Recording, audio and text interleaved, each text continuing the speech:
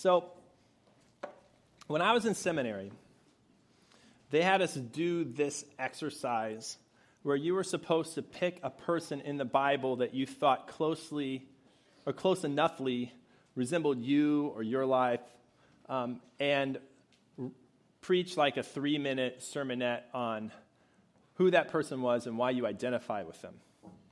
So when it came my time to choose a character from the Bible, I looked for someone who was a very passionate person, because coming up, especially in my younger days, I don't know if it reads the same way now, but I was known for being a little bit of a fireball. Side note, has nothing to do with the sermon. Fireball candy should be banned for all time. Here's why. A week before Thanksgiving, I saw a little fireball. This has nothing to do with anything we're going to do today. Piece of candy sitting on a desk. And I thought, oh, that looks good, and I ate it. And the next day I had a blister on the roof of my mouth, and my mouth was sore, and it took me 4 days to realize that piece of candy tore up my mouth. Anyway, fireball, bad. Remember it. Quote me. Hope there's no lawsuits coming. Anyway, so I was a bit of a fireball. And you know what? Actually, I think a lot of people, now that I think about it, kind of got burned in some ways from knowing me. See what I did there? Not in such a terrible way, but I didn't always know how to express my faith very well, but I really wanted to express it. And I just like to be sort of out there. When I would preach sermons, you would hear a lot of phrases like, don't just do it all the way. You know, little catchy, pithy things like that. And I identified a lot with a character in the Bible known as John the Baptist. John was a fiery guy. He lived out in the wilderness. He wore crazy clothes. He ate crazy food, some things that, particularly in my younger days, I could really identify with. And he was all about all-out commitment. And he made some people angry by the way he preached. But he also drew a lot of people in. There was a big difference between John and I, though. John spoke to a different audience than I was speaking to in my normal everyday life. When John was out in the wilderness, people came out to see him. They were sort of in this position of wanting to be challenged, wanting to be pushed. And I would go to people whether they wanted to be challenged or pushed or whatever. And so there's a little difference there. And John did his work in a place that is referred to in the Bible just simply as the wilderness. Now, in the Hebrew Scriptures, the wilderness is a symbolic place of transition, a place of becoming, a place of new beginnings.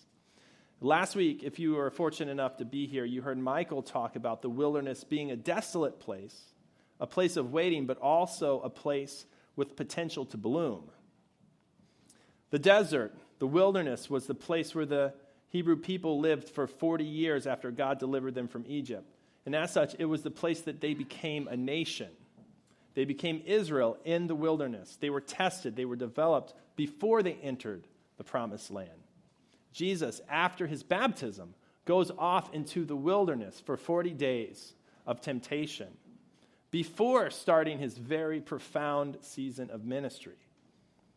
If you can remember the first time, maybe that you moved away from home, when the first time you had the chance to make your own decisions, to decide who you were going to be, how you would live, that's roughly comparable to the symbolic meaning of being in the wilderness.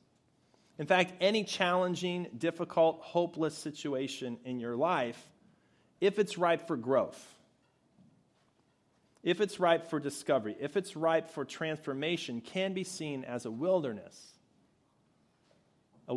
area, a wilderness season in your life.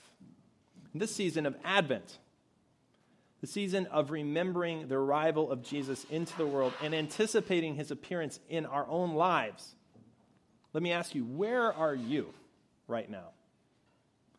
Is there an area of your life that feels like a desert?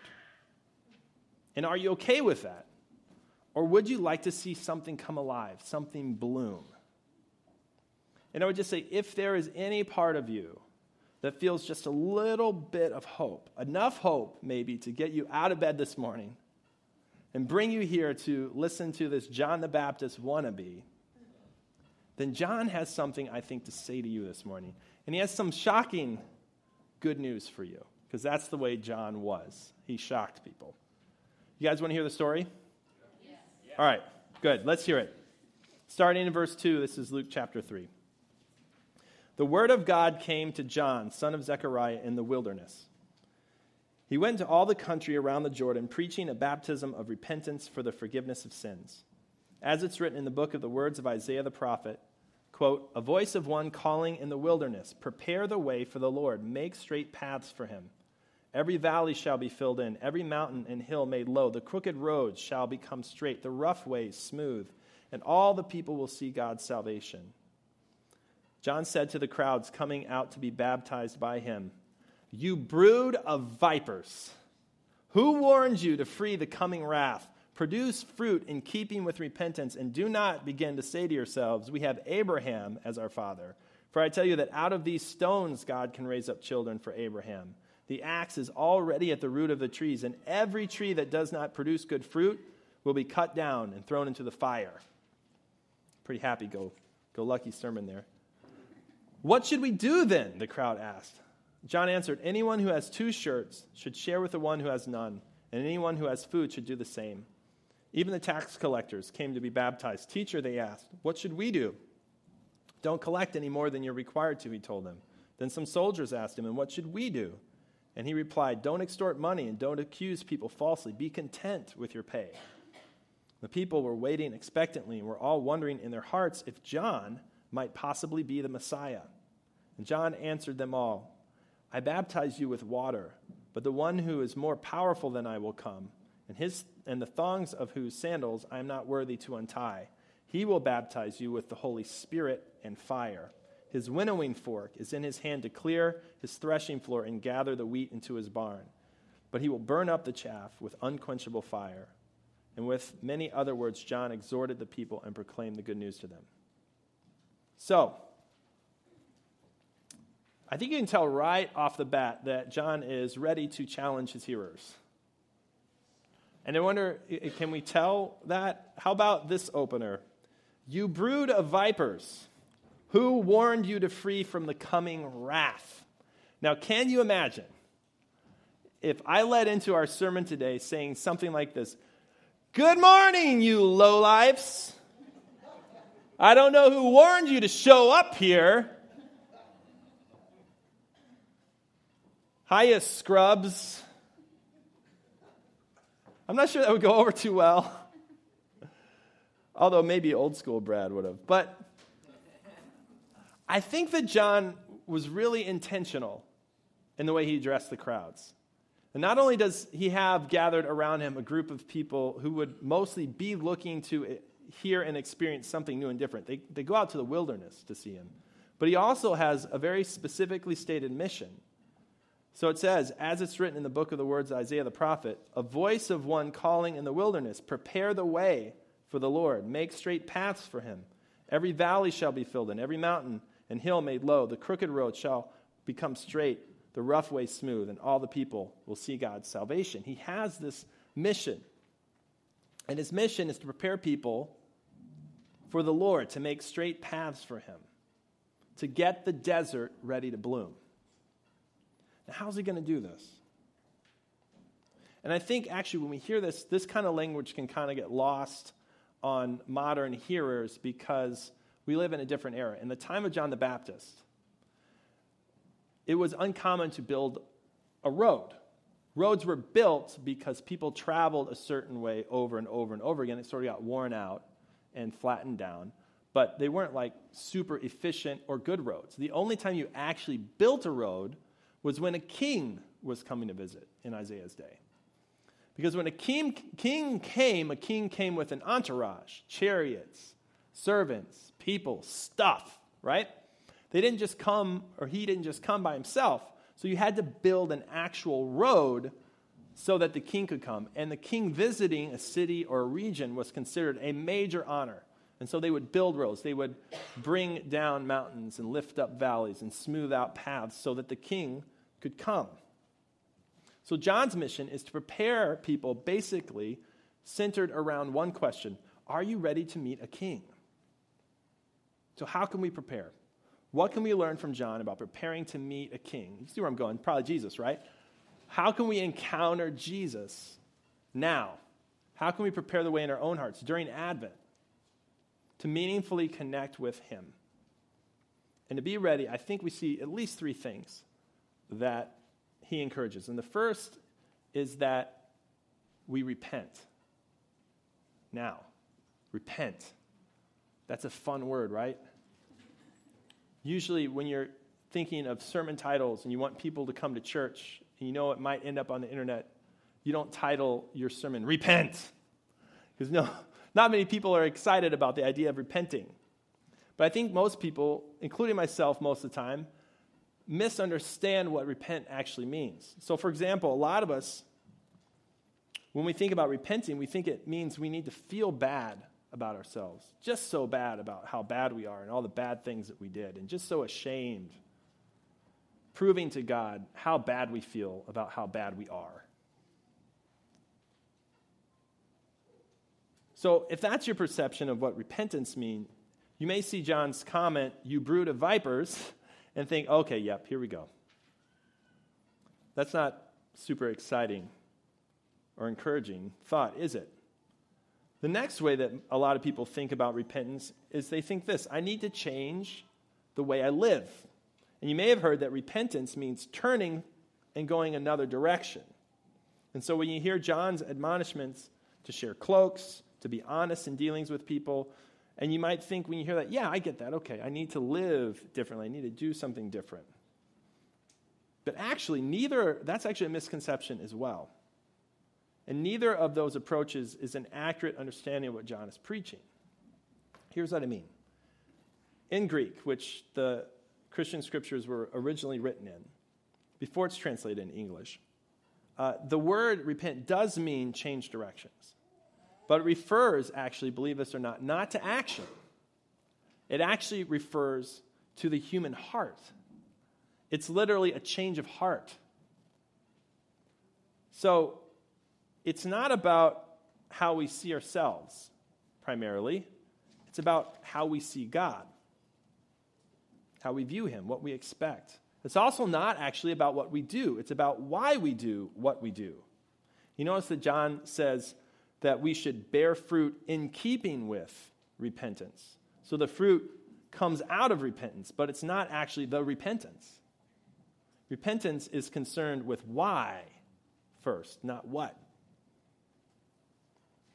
And to me, actually, I think this helps make sense of it. I find it interesting that John uses vipers to address his listeners, more than just, wow, that's a pretty cool, harsh kind of word sounding, right? There are a lot of different ideas about why John uses the word vipers. But it strikes me that the first snake that we see in the Bible is Satan in the Garden of Eden, tempting the first humans to disobey God. But his tactic is an interesting one. He doesn't go on and on about how great the fruit is that they should eat, if you know the story. He says, God tells them not to eat the fruit. The snake says, go ahead and eat the fruit. But it doesn't say, go ahead and eat the fruit because, dude, it's the best tasting fruit you've ever had. It's so delicious. It will blow your mind. You will never eat any other fruit again after you have this. What he says is, for God knows when you eat of it, your eyes will be opened, and you will be like God, knowing good and evil. In other words, the snake says, God doesn't have your best interests in mind. And the motivation to eat the fruit is not that it be so delicious, although it does look good. The Bible says it looks tasty. But it's to take care of themselves, to not trust God, to not believe that God is for them. The question is God for you? And that's the first question often that repentance asks of our heart. The call to repentance is a call to change the attitude of our hearts first, to believe that God is for us. What is your expectation of God this Advent? Seriously, what are you expecting? And I'm asking partly because I see this in our passage today, but also because I've had at least 2 conversations this past week with people who are like, I'm not really in Advent this year. And as I ask some questions, we chat a little bit more, it's just like there's a lot of people just feeling a certain level of malaise. A lot of people feeling like the world is really dark. And we've been working on a candlelight service, which is coming up next Sunday night. And I looked back 2 years ago at the topic, or, the service, there's a lot of common themes. We sing carols, we hear the story of Jesus. But usually what's going on in the world around us comes up somehow in the candlelight service. So 2 years ago, it was just after Ferguson and all the stuff that was happening there. A year ago, it was after the Syrian refugee crisis started, right? Coming into this year, those things are still going on, or the issues that were raised by them. So Ferguson isn't happening in the same way. The Syrian refugee thing is sort of happening the same way, but nothing has been resolved. And here we come into Christmas and Advent again, after one of the most discouraging for everyone election cycles we've ever had, and people are thinking this world is dark. This is heavy. And the expectation that sometimes just automatically comes with Advent and celebrating the coming of Jesus in the world just isn't hitting for people. But here's the thing I think to remember. And this is what I think Advent can help us remember. And this is why I think if you have the opportunity to come next Sunday night, it'll be worth your while. The story of Advent, when you read it, is a story of a very, very dark time. It's a time of oppression. There's an occupying army in Palestine. People are discouraged. People are waiting. People are losing hope. And it's into the darkest of times that light comes, that Jesus comes. That's what Advent is. It's the advent of the light of God breaking into a very dark place. It's not the story of light breaking into a place of rejoicing where everything is going the way you want it to go. It's the opposite. It's light breaking in to a place that really needs light. A few years ago, way few years ago, I shouldn't say few, a lot of years ago, when I was a small boy, my family and I, we used to travel, and we would always drive. We never flew anywhere. And so my parents liked to stop along the way at natural sites. And natural sites in the Midwest are caves, generally speaking. There's not a lot of Grand Canyons in the Midwest. And I remember we go in these caves, and on a few tours, they would make a point about how dark it is in the cave. Like there's no natural light. And so what they do is they turn off all the lights to make their points. And it's pitch black, and you can't see anything. And the cliche, but the truth is you can't see your hand in front of your face. You can't see anything. It's that dark. And on one of these tours, I remember the tour guide went around the corner with a single flashlight. One little flashlight, in the absence of light, turned it on, lit the whole place. Now, she went on to do a little bit of a cheesy thing where she did a big shadow thing, put the hand down in there and all that stuff. But the point I was reminded of was how dark it was and the difference that light could make. And that light wins. Repentance for you this season might be hoping for something this Advent. Turning your heart towards God, believing that He's still good, that light can come into any circumstance. Can you anticipate light in dark places? This is where repentance starts, in our hearts. But of course, it doesn't stop there. The second thing is to respond. John is very clear that repentance should produce change. So obviously, if you read this, he's like, share what you have. That's a very practical action. Don't cheat people by collecting extra money. That's a practical action. Don't oppress people by using your power to make them do things for you. That's a very practical thing. All of these are actions, right? So repentance leads to action. It's not just, my heart is renewed. Hallelujah. I don't do anything differently. It moves us to things. But if you'll notice that all of the actions I just mentioned, they feel like a loss to someone, to the person who's taking that action. Like you're losing some power, you're losing some resource, you're losing. And so another question is, are you open to changing something in your life, letting go of something, losing something to prepare the way to meet God, to open your heart to a new light? Another way to ask that question is Jesus a good enough? We talked about, is God for us? But is Jesus a good enough king to obey when he commands these things that sound a little like they wouldn't help us, like we'd be losing, turning the other cheek, all kinds of crazy stuff, right? And will your roads adapt to him, or will you expect him to adapt to you and take your routes, whether they're curvy, high or low, but they're not very prepared? And we do this without realizing it. And as such, we kind of end up developing our own maps, our own culture maps that we expect God to progress through. Who will adapt? Who's preparing the way? And we don't realize it, but sometimes we say to God, you have to come into my life this way. You may take this route, but you cannot come through here. I'm open to you if you come in this particular way or fashion or timing or season. And I think John is saying here to his people, if you want new life in the desert, if you want your desert to bloom, preparing to meet the king means meeting him on his terms and dropping all the ifs. The ifs have to go. A simple way to put this is to say, try something that stretches you. Do something. Do something.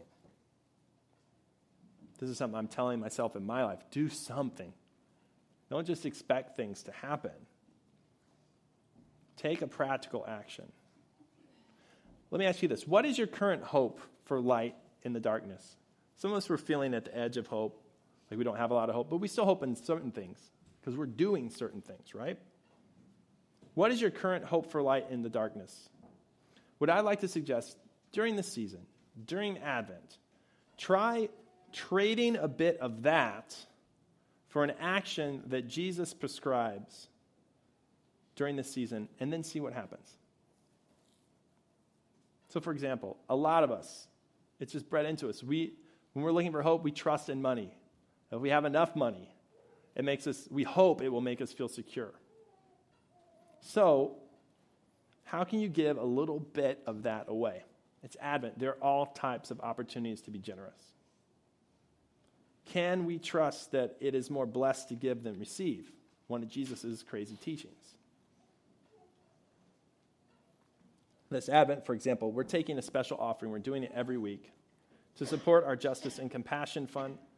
That's the fund that's set aside to support those in need in our community, to give to things outside of our immediate community. Things like the Thanksgiving basket outreach, where we helped 100 families 2 weeks ago. You give to that fund. Take this week, pray and consider how God might ask you to give to this fund above and beyond what you normally would be generous in your life, and do it at our candlelight service. Make it part of your worship experience. Let Advent be a way to turn the focus off of yourself and to a light coming into darkness. Or find another worthy thing or another way to give. Maybe it's a resource that you have that you count on. Find a way to share it with others. Politics. Are you feeling burned? Anyone? Some of you? Maybe your family didn't vote the way that you did. Remember Jesus said, love your enemies? Gosh, that's easy to say. It's really hard to love people you don't understand. So before some crazy action even to love someone that doesn't make sense to you, you're going to be seeing more of your family, probably. What can you do to understand them? They're a little safer, aren't they? To understand them better without the goal of putting them in their place or showing them how wrong they are. A way to get outside yourself and try to engage with people where they are. If we're not careful, even repentance can turn into self-focus about who we are, how terrible we are, or something like that. And so to battle this, John introduces a practice that would lead away from self-focus, and it's our third instruction from him today, and that is to rejoice. So we'll get to rejoice in a second, but I want to examine the practice that John uses to get to this first. So repentance, when it gets out of whack, when it becomes just about what we do and not why we do it, when it makes us feel bad about ourselves, is when we become focused on ourselves instead of on the coming king, is the analogy we're using here. So to combat this, John did something that he is very famous for. Does anyone know what John did? John the Baptist. What do you think Baptists do? Baptize people, right? So John baptized people. Oh, and by the way, if you're interested in being baptized, because I've heard from 3 people in the last few weeks, write baptism in really big letters on your Connect card, and we at the office will reach out to you, make sure you get information, let you know what's going on.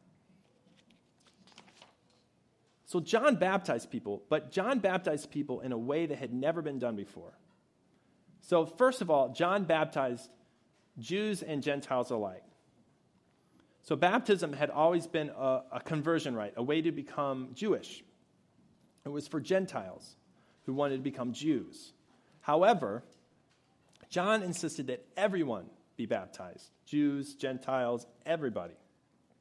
Second, he did the baptizing. Baptism had always been self-administered. You would baptize yourself. But John did it by baptizing people personally. He would do it. People didn't baptize themselves with John, but they always had before. Third, he admitted that his baptism was substandard, that it kind of stunk in some ways, that it wasn't good enough, and that there was a real baptism to come that was going to be better than his. So basically, everything John does here is a really humbling experience. So no matter who you are, you had to be baptized. You couldn't do it by yourself, and it really wasn't going to be the best baptism anyway, but you should still do it. In other words, our best efforts, whatever we've got going, whatever we're working on during this season of Advent, they can prepare us for what we need, but what we really need is the King, the guy who's coming next after John, after he prepares the way. And John points people again and again to Jesus and has them take actions that prepare their hearts to follow him when he comes. But he does an interesting thing. He says, when he comes, here's what's going to happen. I will baptize you with water, but one who is more powerful than I will come, the thongs of whose sandals I'm not worthy to untie. He will baptize you with the Holy Spirit and fire. His winnowing fork in his hand to clear his threshing floor and gather the wheat into his barn, but he will burn up the chaff with unquenchable fire. Now, when you hear that, is that really good news? There's stuff about winnowing forks. Sounds kind of scary, doesn't it? Unquenchable fire sounds a little scary. Might make a good movie for Java flicks, but I don't want to be anywhere near any unquenchable fire normally. And at first, I got to admit, this sounded to me like John was saying that Jesus was going to come at me angrily and sift me, and if I wasn't good enough, he was going to throw me away and burn me up. Merry Christmas. But I don't think that's what he's saying. I can tell you probably thought that's where I was going. What he is saying is that Jesus is going to give me, this is what I think he's saying, what I need to live the life that I need and want in the kingdom of God. So he talks about a couple of things. Power, he's saying, is going to be poured out into those who follow Jesus' life. Baptism, this being baptized with the Holy Spirit thing, is indicative of being saturated with something, dipped under, soaked in the Holy Spirit. And then he talks about fire. Fire can be scary, but in the right context, fire can be awesome. And in this context, I think we see fire burning away the junk that gets in the way of knowing God. I don't think this is about throwing me into fire. It's about the possibility of all the crap that builds up in my life being sifted out of me and burned away. In verse 12, it says, he's ready to separate the chaff from the wheat with his winnowing fork. Sounds scary, but let's think about this. Then he will clean up the threshing area, storing the grain in his barn, but burning the chaff with never-ending fire. The metaphor may not be so easy for us to understand because here, who's ever seen a winnowing fork? All right, one person. And I know her story. She spent a lot of time on a farm. A lot of us haven't. A winnowing fork is what you would use to separate wheat, the grain, from the chaff. So the grain is what you can ground up. You can make bread and pita and all kinds of tasty, delicious things, right? But it was surrounded in this chaff stuff, which was nasty. You can't make anything out of it. So you would toss the wheat up in the air. The grain was heavy. It would fall to the ground. And the chaff was light. It would get blown away. So you're tossing. So the winnowing fork isn't going to stab you in the gut and twist and spill your guts out. It's just going to toss the grain of your life up in the air. So things get tossed up, but the stuff that needs to stay stays, and the stuff that needs to go goes. I think John says that this is the work that Jesus will do in your life, that he will separate the wheat from the chaff, the good from the bad, the meaningful from the insignificant. And some people, and sometimes in our lives, we may interpret that as a threat, but I actually think it's a promise.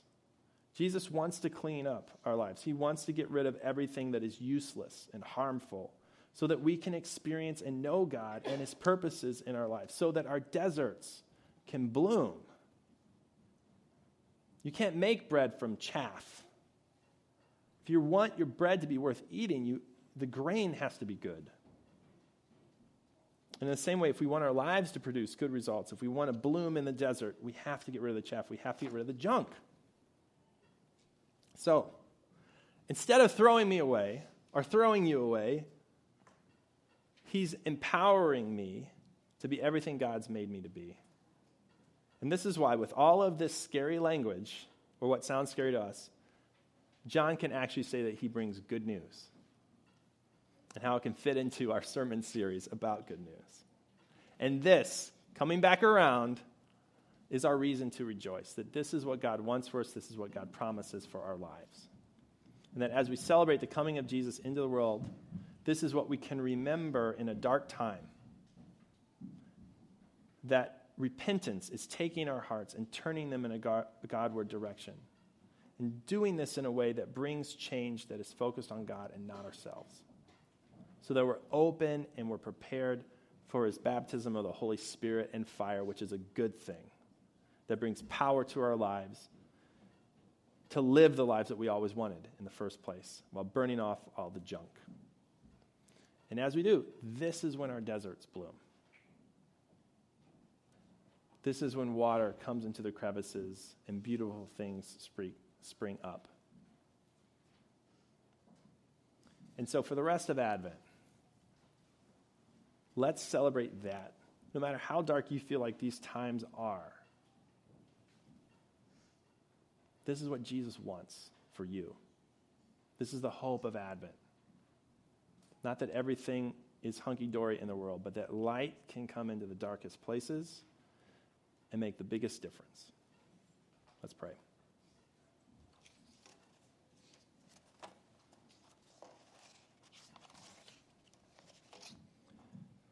Father, we just, a lot of stuff that's going on is much bigger than us. We can't feel the way we want to feel. And sometimes I don't know if it's even worth trying. And so what we do, God, is offer our hearts to you. Because you we can trust. You're good. You're for us. So we pray for grace just to, wherever our hearts are now, in the toughest areas of our lives, we turn towards you. We open ourselves to you. Pray you come in, you throw things up in the air just a little bit. You give us ideas of things that we can try that are practical, that can open us up even more. And we pray that our lives would be more saturated with the Holy Spirit. In Jesus' name, amen. If you're on the worship team, come on.